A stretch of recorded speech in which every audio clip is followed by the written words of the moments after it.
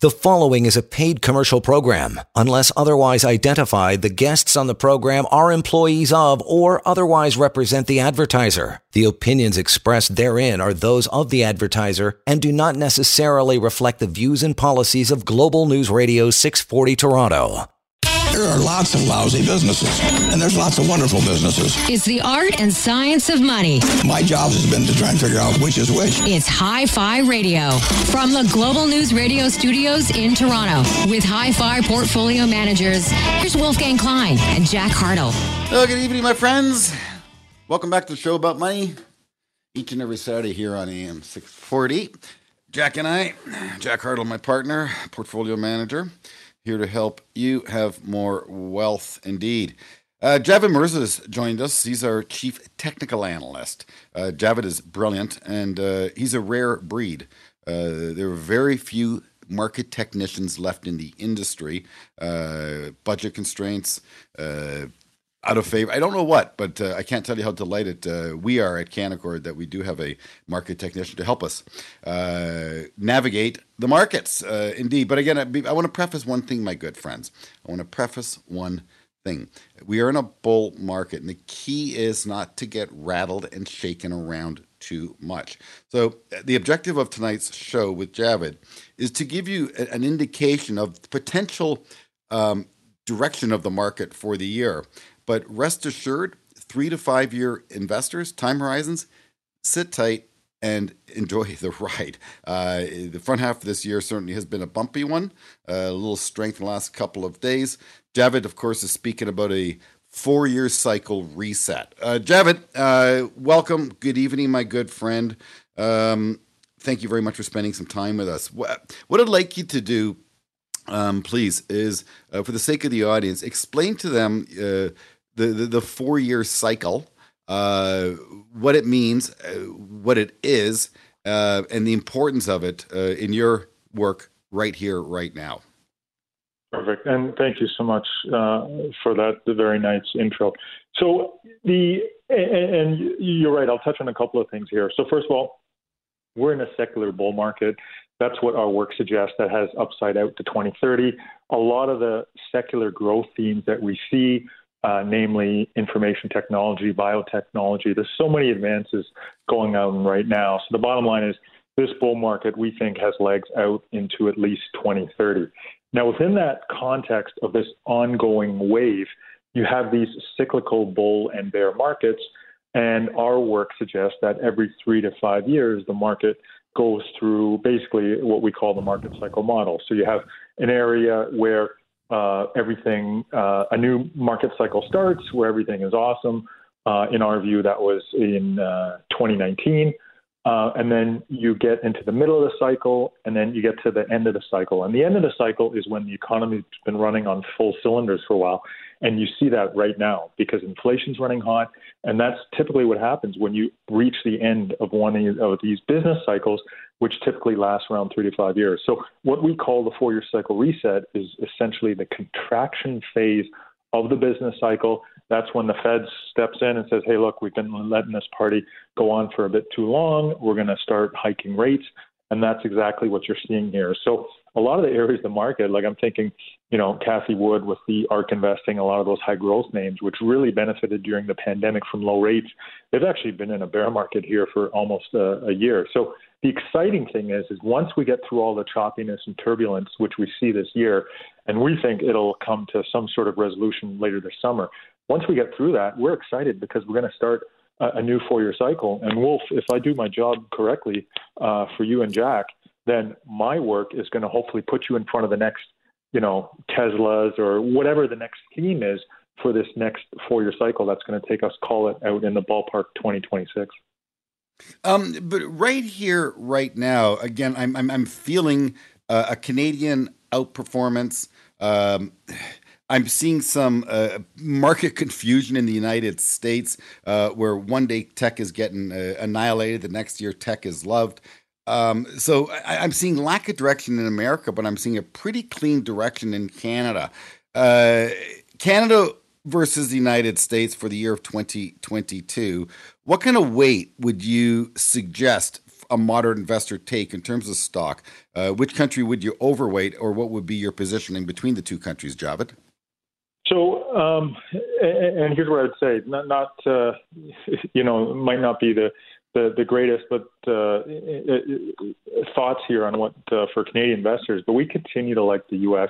because we think it's going to outperform, and that's what all our work says out into 2030. And this is very reminiscent of the bull market that occurred from 1980 to 2000. So you have these bull markets in commodities.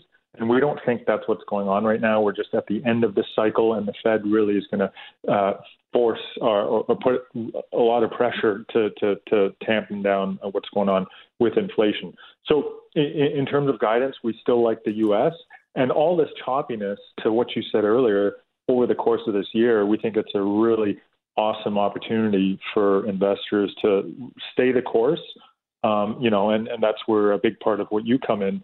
Where you come in, Wolf, is you really help. You're kind of like the therapist, just telling clients, hey, look, this too will pass, and we're going to get through this choppiness. But what I would not recommend here is that investors go wholeheartedly into commodities, because what we think is we're at the end of this commodity run, which is typically what you see at the end of the business cycle. So we continue longer term to favor the U.S., and we view this choppiness and volatility over this course of this year as a really exciting longer-term entry point. But Javed, again, I want to press you a little bit here, if you don't mind. Oil, wow, it is strong, and it is quietly strong. And I think the political, and Jack really pointed me, and I love you for it, Jack. You pointed me in the right direction on why oil can go higher. And that is because the political landscape, the environmental rhetoric around it, good, bad, whatever. Believe me, I love Mother Nature. I want to keep the planet clean. But when you restrict supply, restrict development, but nothing changes with demand, you get yourself higher prices. I think oil can get to $150 a barrel. Finally, seeing Suncor is waking up. That stock has been dead money for a decade. So I'm finally seeing strength in Suncor. CNQ looks very handsome. Arc Energy looks good. And the broad TSX 60, Javed, I look at that chart again. You're a chartist, better more so than I. You're a certified market technician. I'm not. I'm a student of the business, as you are as well, of course. But my point is the TSC 60, the TSC 300, the chart looks a lot cleaner than does the NASDAQ, certainly, and for a lesser extent, but the S&P as well. So speak to that theme. Is it time to sell? Is it time to sell Canada, buy U.S., or maintain a position in both countries? The question then is, to what degree do you place your bets? And I also want to speak to you then about the Canadian dollar. If you think the Canadian market's going to lag, you're calling the Canadian dollar, assume would be lackluster as well. 100%. I do think, people aren't going to want to hear this, but I think Canadian dollar is going to continue to trend lower for the next, call it 8 to 10 years. So here's something interesting, and I'm going to give you guys some really good insights for you and your listeners here. So over the last 2 weeks, we've been visiting institutional accounts here and in the U.S., and there's something really interesting that we've noticed in our work. So, we put out that TSX Turning Point piece, that publication. It's every week, yes. Every week, every Wednesday it comes out. It's a quant technical. And this is one of the areas where, if I could show them this visually, but I'll try to put it in your mind's eye as much as possible. And you didn't realize there's going to be a quiz. Jack didn't warn you, but there is going to be a quiz. So where we are, and when I was visiting clients in November we do marketing every quarter. In November of last year, one sector was absolutely just hammered and doing poorly and ranking very poorly in terms of our technical work. And it was gold. If you look at the gold equities on that TSX Turning Point, and we put all these stocks into one of 4 quadrants, and they were in the worst quadrant, but and Wolf, it came out yesterday, so you can look at it. If you look at it, and remember, this is monthly. This is long-term movements, very slow. And over the last couple of months, you're seeing the shift of gold equities into they're basically turning up and bottoming. And the leaders right now in the materials sector in Canada are all gold stocks. But the key point, and here's the quiz, can you guess which sector in June of 2020 looked like the golds, where the majority of the stocks were in quadrant 4, which is basically the worst quadrant? The oils. Exactly. They're economically sensitive, yeah. Exactly. Oils. So here's the thing I want to tell you about, which is really interesting. If you look at oils in November, they were all in quadrant 2, which was the strong outperformance. The superstars, they're the ones when you go to bed at night, you have peaceful dreams because you're not worried. If you look at the TSX turning point as of Wednesday, those stocks have started to shift into quadrant 3, which is basically they're starting to pull back and their profiles are deteriorating a little bit. Now, what's really interesting is you are very bullish, and a lot of portfolio managers that I spoke to over the course of the last 2 weeks, they were very bullish as well. And that's where I got some pushback, was saying, hey, look, at the margin, I think I'd be cautious here. I'm not saying sell, but I'd just be, a bit cautious about deploying new capital. So I thought that was very interesting. Over a year and a half, we've had this 180-degree shift in sentiment. And to me, it's telling. And the last thing I'll leave you with, the key to investing is to have people agree with you eventually, right? That key word there is eventually. And I think that's all of this is really, really fascinating and important. Yeah, it is indeed. I just pulled up a chart of the XLE. That's a U.S. oil ETF, the biggest on the board. It's trading right now at $70. So as a collective, as a basket of stocks, it was $100 in 2014. It was $95 in 2008.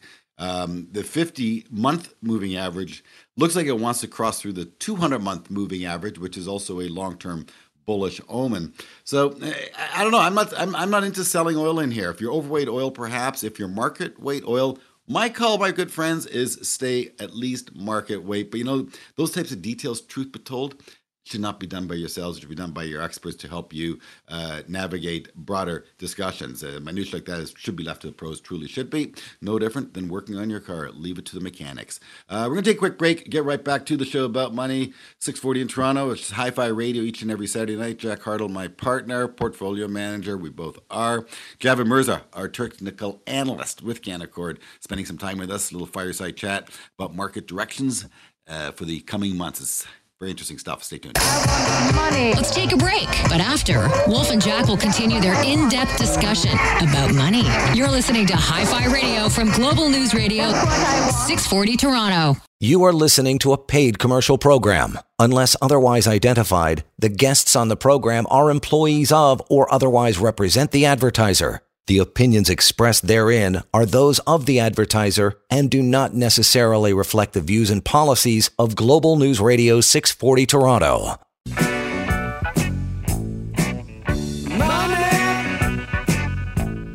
That's what the show is all about, my good friends. Got an interesting call from a client. As a matter of fact, I called the client, 59 years old, and, well, they decided to pack it in and retire. Enough is enough. Perhaps, work part-time, do something else. They said, well, congratulations on your retirement. And their response to me was, I couldn't have done it without you. Because of your performance, Wolf, I'm able to retire, live life on my terms.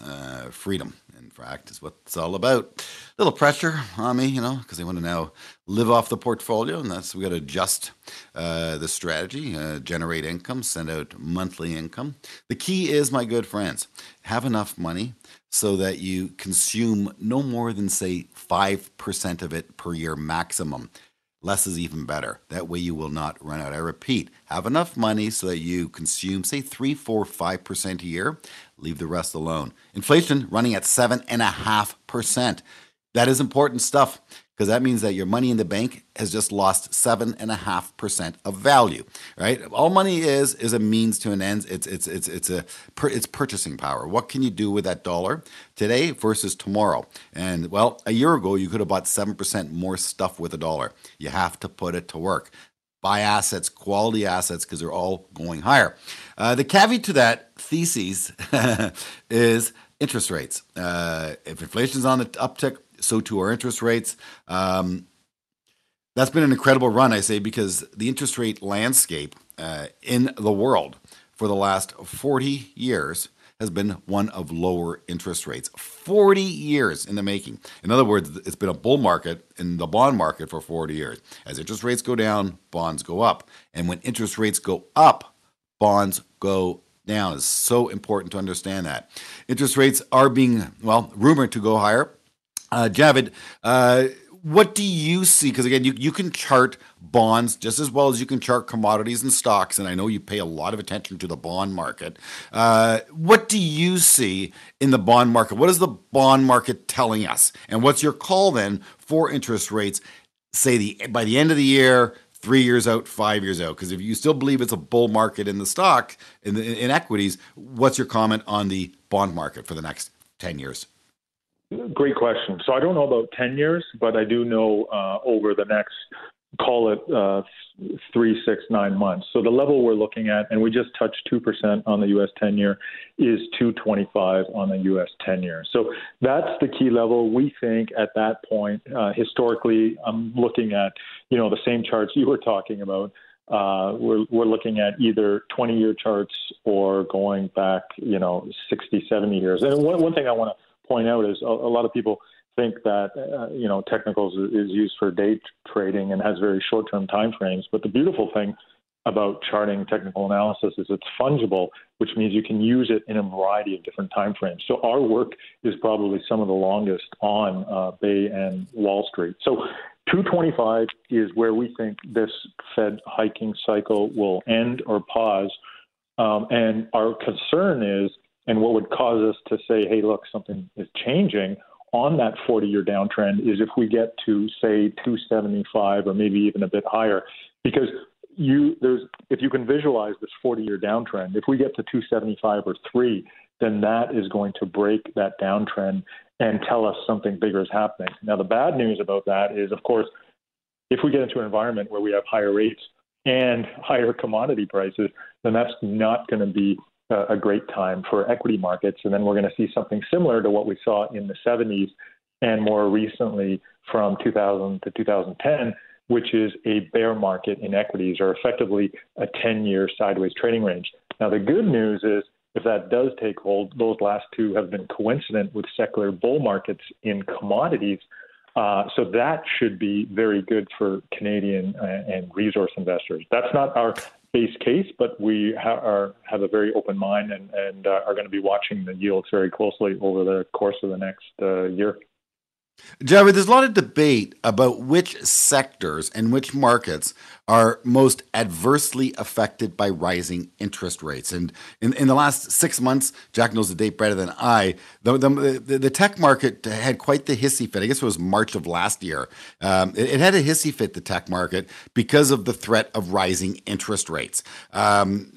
So the commodity market versus the tech market versus the utility market versus the banking sector, which sector is most adversely or negatively affected by rising interest rates? Which sectors best insulate you from rising interest rates? So in terms of insulation, it'd be something that would be basically our work looks at the market cycle and where some of these sectors work. So a lot of the inflation plays, so materials, energy, staples, those do well when rates are being hiked.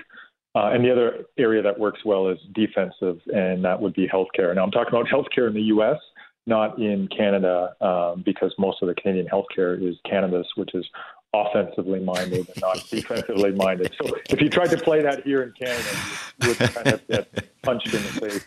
But in terms of which sectors are going to be punished by higher rates, remember, in terms of valuation, that's part of the discount rate being used. So that's why, as Jack pointed out, tech's under pressure. You just have to look at the ARK ETF, ticker ARKK, which has a lot of these high growth names, and it's been absolutely pummeled here over the last year or so. So information technology, biotechnology, some of the big sectors that we like long-term for the duration of this bull market have been hammered.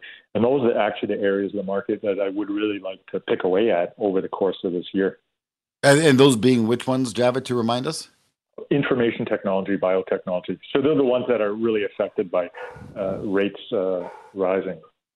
Right. Well, my dog's going to bark to that one. Let me throw it over to Jack. Hear what he's got to say about it all, and fire a few questions over to Javid, if you don't mind, Jack. Sure. Thanks, Wolf, and thanks, Javid, for all the information you're providing. I would just add there on the which sectors benefit and which ones really get hurt. One of the things that is most important is the fact that the rate of change. So how quickly the Federal Reserve actually raises rates, and that's one of the concerns of the market right now. I believe the market is pricing in 4 rate hikes, so of 25 basis points.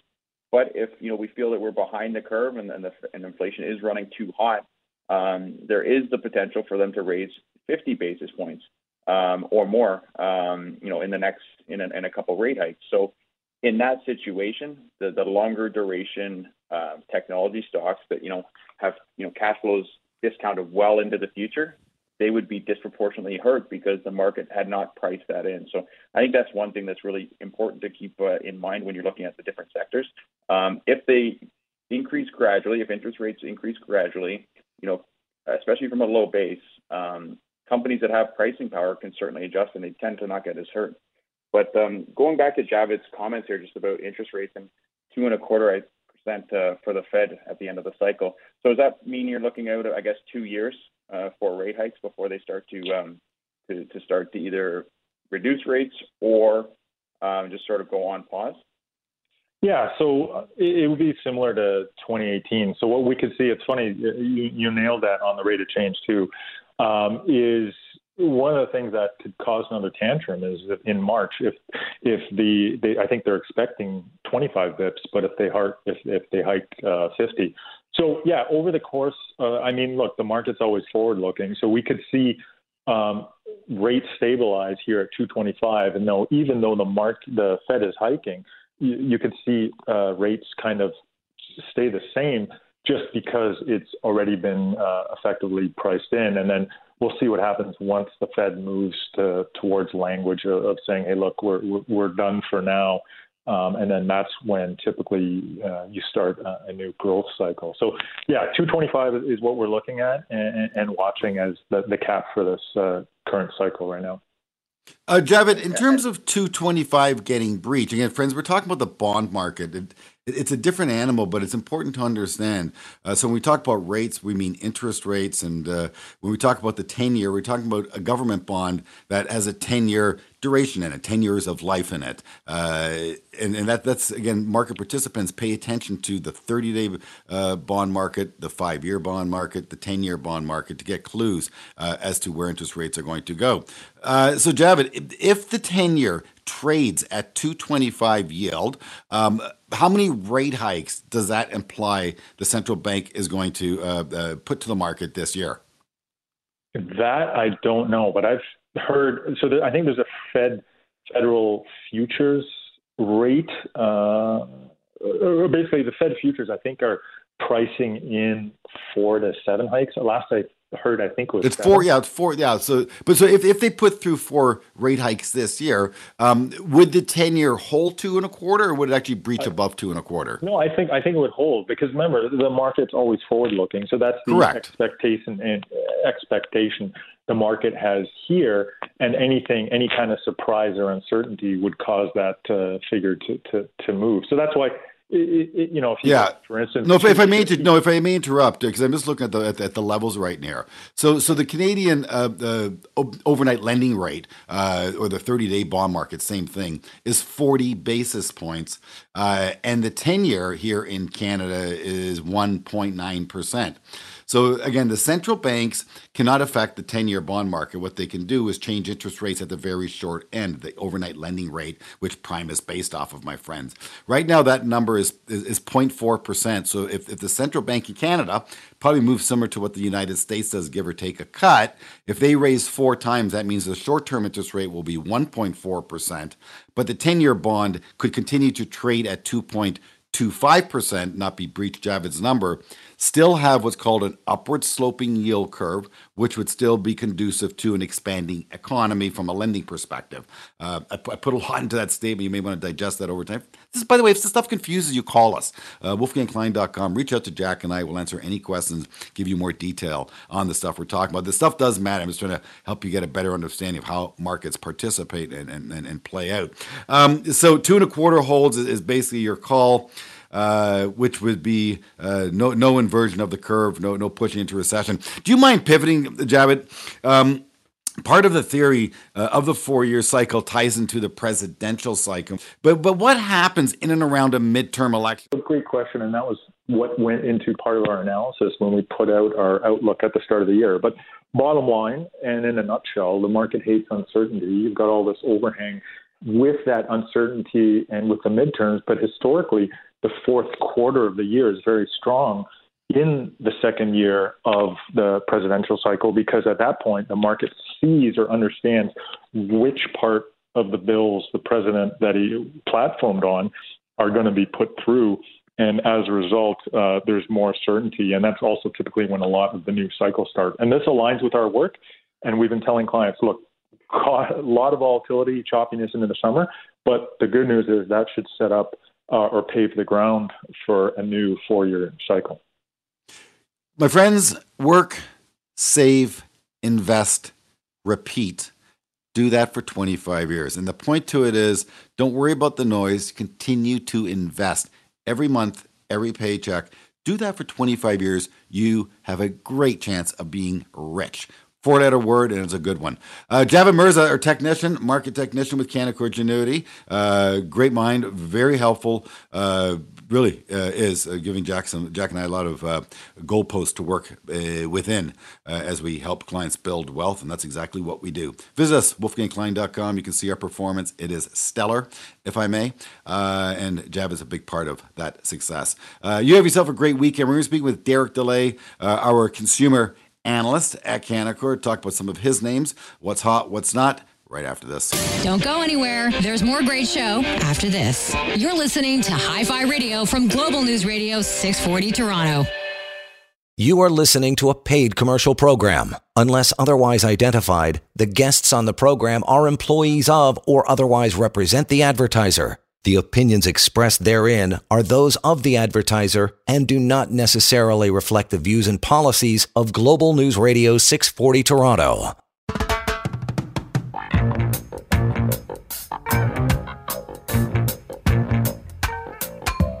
Get up, stand up. It is a show about money. Derek DeLay, one of our analysts at Canaccord, graciously going to spend some time with us this evening. Covers a lot of consumer discretionary stocks, including some U.S. cannabis names. Tell you the cannabis names have been left for dead. And if you recall, over the course of the last couple of years, Jack and I did forewarn people that cannabis was a speculative sector with a lot of additional risks unknown to man. We're talking about the U.S. government, the Fed. You don't really want to mess with them because they have a lot of control over a lot of things, including, of course, cannabis. And, the U.S. On a state basis continues to open up. On a federal basis, bit of gridlock going on. The pot stocks, I tell you, just unbelievable value being shown. Profitable to boot. But the mania certainly is done. And, similar to oil, my good friends, if you want the fat pitch and you're going to hit the fat pitch, you buy it when they don't like it. Difficult to do because no one's talking pot stocks at parties anymore. 3 years ago, when Jack and I and Derek DeLay went to a party, people would swarm us and ask us not about Microsoft, not about Apple, but about pot stocks, junky pot stocks, just with an idea on paper. And the stocks were going up, 40% a day. Unbelievable. It was dangerous. And it was a mania, a bubble was created and burst. But now again, you have yourself an opportunity where so much progress has been made in legislation globally. Companies are well established, they're profitable, and their share prices are cheap. Again, 2-3 years ago, oil was free. It was free. In fact, they were paying people to take it off the tankers because they had to send the tanker back home. I said, it went negative. Oil went negative. Today, it's $90 a barrel. He who bought oil 2-3 years ago made off well. And, perhaps, Derek, the setup is being made right now, not in such a sector as crude oil, but a good old staple, cannabis. It is a staple. Tobacco used to be a staple. Cannabis is a staple. And these stocks are presenting value. I am not long a single pot stock, Derek. And welcome to the show, my good friend. So why don't we speak to that topic, if we may? You covered some U.S. names. What's your take on value? What's your take on legislation? Is it too early to step in? Because I think technically maybe it's a little bit premature, but at some point you gotta begin building positions if you're interested in creating again outsized returns. No, and that the parallel you drew to the oil and gas or the energy sector in Canada is a good one. So you're right in your comments that over the last, say, 2 to 3 years, we saw a lot of, strong share price appreciation from these cannabis stocks in the U.S. And there was a whole host of reasons. I think number one was investor momentum. It was a new and exciting sector. There was a lot of euphoria around what the potential for these companies could be. And as we expected, and as we've kind of seen play out in other industries that start off as high growth industries, relatively new industries, and frankly, there's nothing new about cannabis. The only thing new about it was it was becoming more legal, and you could actually invest in companies in a legal basis. What we saw was you have a number of different companies emerge, and then typically there's a whole host of smaller players that come out, and in a lot of cases you see management teams that may have been involved in a completely different industry that at one point was also a quote-unquote hot industry moving into the next sort of high-growth thing. And those tend to be the companies that you want to avoid, right? Because a lot of times there's not a lot of direct industry experience held at those companies. So what we focused on was good quality management teams and strong asset bases. We were looking for companies that had what we thought was a good collection of assets, particularly in the U.S., where things are very, very complicated. Everything is regulated on a state-by-state basis, and each state has a different set of rules and guidelines, governing licenses and can you own a dispensary? How many can you own? Is there a cap? Can you own a cultivation facility with that dispensary? There's a whole bunch of complications. So it really did take a lot of work to understand the different nuances. And we really decided to pick the companies that we thought had the best management teams and had the best asset base. And if you look today, those are the companies, Wolfgang, that you've mentioned that are extremely, extremely profitable. And we're not talking a little bit. We're talking companies that are going to produce in 2022 $500 million U.S. of EBITDA. I mean, I've covered the consumer product sector for 16 years. And there's a handful, 10, 15 companies in Canada that produce that type of number of EBITDA. So these are extremely profitable, large companies. But because they sell cannabis, there's all sorts of regulations on who can own them, who can't own them, what exchange they can be listed on. And in our view, this has created a strong dislocation of where these stocks should actually trade at. When we look at the space now, and you're right, the latter half of 2021 was very challenging. We saw valuations come down about 40%, but it appears like we reached a bottom a couple of weeks ago, and now we've seen the stocks. There's a lot of momentum. We're getting more investor interest. At Canaccord, we just held a couple, 3 actually, cannabis roundtables within the last 2 weeks, and we had extremely strong investor interest at those roundtables. So we're starting to see the momentum and investors come back into the sector, and we certainly think there's a number of tailwinds on the horizon. One is continued strong growth on a quarterly basis, and we're going to see that in our view over the course of 2022. 2 is we've started to see a handful of companies really separate themselves from the pack, and those are certainly the ones where you want to be invested in. And then 3, and I think this is something you touched on, Wolfgang, as well, on the federal level, and this is what caused, in our view, the stocks to decline last year. There has not been a lot of momentum on the federal level in terms of, the holy grail, which is legalization, similar to what we have in Canada. We certainly don't expect that to happen in 2022. But there's a number of other, I don't want to say smaller, but incremental bills that we do see having a high likelihood of getting passed, which are going to increase opportunities for cannabis companies. It's going to lower the cost of capital. There could even be tax benefits to a very restrictive tax rate that cannabis companies face. I'm not going to bore everybody with that today, but that could go away, which would be extremely incremental. So there's a number of smaller tailwinds, and then certainly on a state-by-state basis, every few months we hear of another state going from a medical program to an adult use program, or going from not allowing cannabis at all to allowing it on a medical basis. So there's certainly a lot of momentum behind the space, and we are very, very constructive on the U.S. cannabis space, looking at the stocks and the valuations today. Look, we're going to take a quick break. We're speaking with Derek Dley, a consumer analyst with Canaccord. He also covers the U.S. cannabis space that's been left for dead. I want to talk about the banking sector within, if they're able to bank. That was a key issue because that's federally regulated, what the upcoming catalysts perhaps are politically in the United States, and pivot over to other names within his sector outside of cannabis. We're going to get some of his best ideas. Stay tuned. Hi-Fi Radio, 640 Toronto.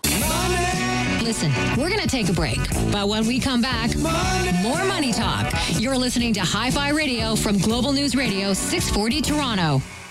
You are listening to a paid commercial program. Unless otherwise identified, the guests on the program are employees of or otherwise represent the advertiser. The opinions expressed therein are those of the advertiser and do not necessarily reflect the views and policies of Global News Radio 640 Toronto. Out here in the fields, I found for my meals. You know the song, my friends. I get my Final tour, 2022, apparently. Hey. If you love what you do, you keep doing it. So don't use the word final. Just continue. Will The Who sell out? I say not. All the critics that I'm reading are saying Daltrey can't sing, and I'm in that camp. I was a big Who fan. Anyways, little Baba Roddy Teenage Wasteland. We're talking pot stocks with Derek Dley, one of our analysts at Canaccord. Very, very smart man. He understands consumer behavior. He understands trends.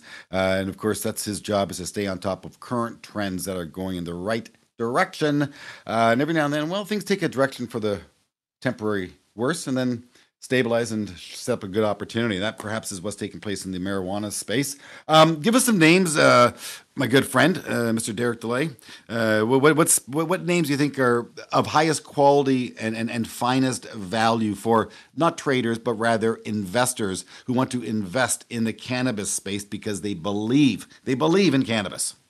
No, and that's exactly it. And that's really good advice, Wolfgang, is when you look at this space, you know, we think we are very much in the early innings of what's going to be a secular trend and a secular growth trend for U.S. cannabis. So you really want to pick the names, and you don't want to trade them because they went up 10% in 1 day or 2 days or had a good earnings report. You want to really back the companies that you think are going to have a big opportunity to, you know, be one of the leaders over the long term. When we look at our list, you know, there's a few names, a handful, let's call it, that have really separated themselves from the pack. You know, our top pick is a company called Trulieve Cannabis Corp. Now, Trulieve is the biggest cannabis operator, depending on how you look at it. They have the largest retail footprint of over 160 dispensaries in the U.S. They have the most cultivation square footage at over 3 million square feet of cultivation. And I think most importantly, they're the most profitable. And certainly as an investment analyst like myself, this is something that we key in on. The company is also, in our view, extremely well positioned in what we think are 3 of the most attractive states within the U.S. for cannabis companies. Florida, which is the biggest medical market. Trulieve has over 50% market share in Florida. Pennsylvania, which is a state that has probably, in our view, the second best medical market and is one that is likely to switch to a adult use or rec legal operation in the next 2 years. So that's going to be a major catalyst. And when you think about states that go from medical to rec, you typically get a 3x or 300% increase in the amount of cannabis consumption within the state. So if you're an incumbent that already is part of that medical program, you're in a very good situation when those states go and turn on an adult use program. And certainly that's something that we think is going to happen in Pennsylvania. And then the third state where they also have a leading position is Arizona. And this is a state that they really entered in a big way through acquisition. Trulieve made an acquisition of a company called Harvest last year. It's the biggest acquisition that's ever happened in the cannabis space. And we think it was an extremely smart and accretive acquisition that added Arizona as another state where the company now has a leadership position. Arizona, just like I mentioned, Pennsylvania is likely to go. also adult use. Arizona actually did that at the beginning of 2021. So it was a medical market that added an adult use component. And similarly to what I mentioned, we've seen cannabis consumption move up sort of 250 to 300% within that state. And the fact that, Trulieve and Harvest were already very well positioned there, and it's a limited license state, which is important too, it's going to lead to really strong revenue and EBITDA generation for Trulieve over time. The company has a very, very attractive balance sheet, and this is another thing that's really important when you look at cannabis companies. Do they have enough capital to invest in growth? Because like I mentioned at the outset, we think we're in the very early innings, early stages of what's a secular growth industry. That means you're going to have to spend money to capitalize on that growth. Trulieve has the best balance sheet in the industry. They were able to, raise equity and debt, which is new to the cannabis space, at a very, very attractive rate. So extremely well positioned from that side. And then the most important thing, not the most important thing, but how we sum it all up is, okay, well, is that being reflected in the stock price? What's the valuation? Trulieve actually trades at a discount to many of the larger peers, which in our view makes no sense. The stock's trading around 7.5, 8 times EBITDA, where the peers trade closer to 11, 12. There's no reason why Trulieve should not be trading at an industry-leading multiple. So just that alone, you've got like 50% upside on a multiple re-rating. So Trulieve, certainly one of our favorite names. If we move down the pecking order a little bit, other names on the large cap side that are well liked by investors, GTII and Curaleaf would be two that come to mind. But there's another company called AYR, which is it's a bit of a smaller MSO, so it wouldn't be in the top 5, but it would be in the next 5 to 10. Again, this is a name that has an extremely attractive footprint on a state-by-state basis, Pennsylvania, Massachusetts, Nevada, where they're a leader in that state, and trades at an extremely attractive multiple, around 5.5, 6 times, which again we think is way too low for a company that, while it's not in that tier 1, it's right on the cusp of being in that tier 1, and certainly should be trading at a higher multiple. Really strong management team, strong balance sheet, very good execution since the company has gone public, and they're generating, like I said, material EBITDA and free cash flow, which is obviously very important going forward. So those are two of the names that we really like in this space going forward. Please help Jack and I out, because your Trulieve really is it's top of my list right now, and I'm watching closely. It's up 6.5% today, but it's 50% off its 52-week high. The stock was over 60. Stock's trading just above 30. Sales, 2 years ago were 150 million. In 2021, I think they were around 650 million. So it's moving in the right direction. Of course, you got to forecast it out. Curaleaf, give me 30 seconds on why you like Curaleaf. Yeah, sure. So Curaleaf is from a license perspective, which means the ability to own licenses, open dispensaries, and open cultivation across the U.S. They have the broadest footprint. So while Trulieve has more dispensaries today, a lot of that is Florida. They have 100 dispensaries in Florida. Curaleaf has the widest amount of states that they could eventually open up dispensaries in it, and they're going to do that over time, but you can't invest in growth in every single state at the same time, so they're not quite as big today, but they will or are the biggest by footprint. Again, really well-run company, strong management team with a big focus on CPG, so they've got an interesting angle into the CBD market. They recently acquired an asset in Europe, which could be very, very exciting over the medium term. Europe's not nearly as developed of a market as the U.S., but it could be, right? And they've got a really, really strong balance sheet as well. They've got a very well connected and well backed chairman who's been able to do some smart and creative things in terms of raising capital. So Curaleaf is certainly well positioned from a capital perspective to go and really accelerate their growth going forward. Well, my good friends, as Andy Frost used to say on Q107, put that in your pipe and smoke it. Derek DeLay, cannabis analyst, consumer discretionary analyst with Canaccord. Very, very smart man. I can't thank you enough for your time, my good friends. We'll have to get together for a drink soon and talk more about it. I am very interested in your space and you do some more work on it. My good friends, you have yourselves a safe weekend. A real pleasure spending an hour with you each and every Saturday night. Any questions for Jack Hartle or myself? WolfgangKlein.com, thewolfonbaystreet.com. Drop us a line. We'll get right back to you. If you're looking for a great advisor, we just might be your team. You can check us out. Be safe, be well, be wealthy. We'll speak to you soon. You've been listening to Hi-Fi Radio with Wolfgang Klein and Jack Hartle, portfolio managers at Canaccord Genuity Wealth Management.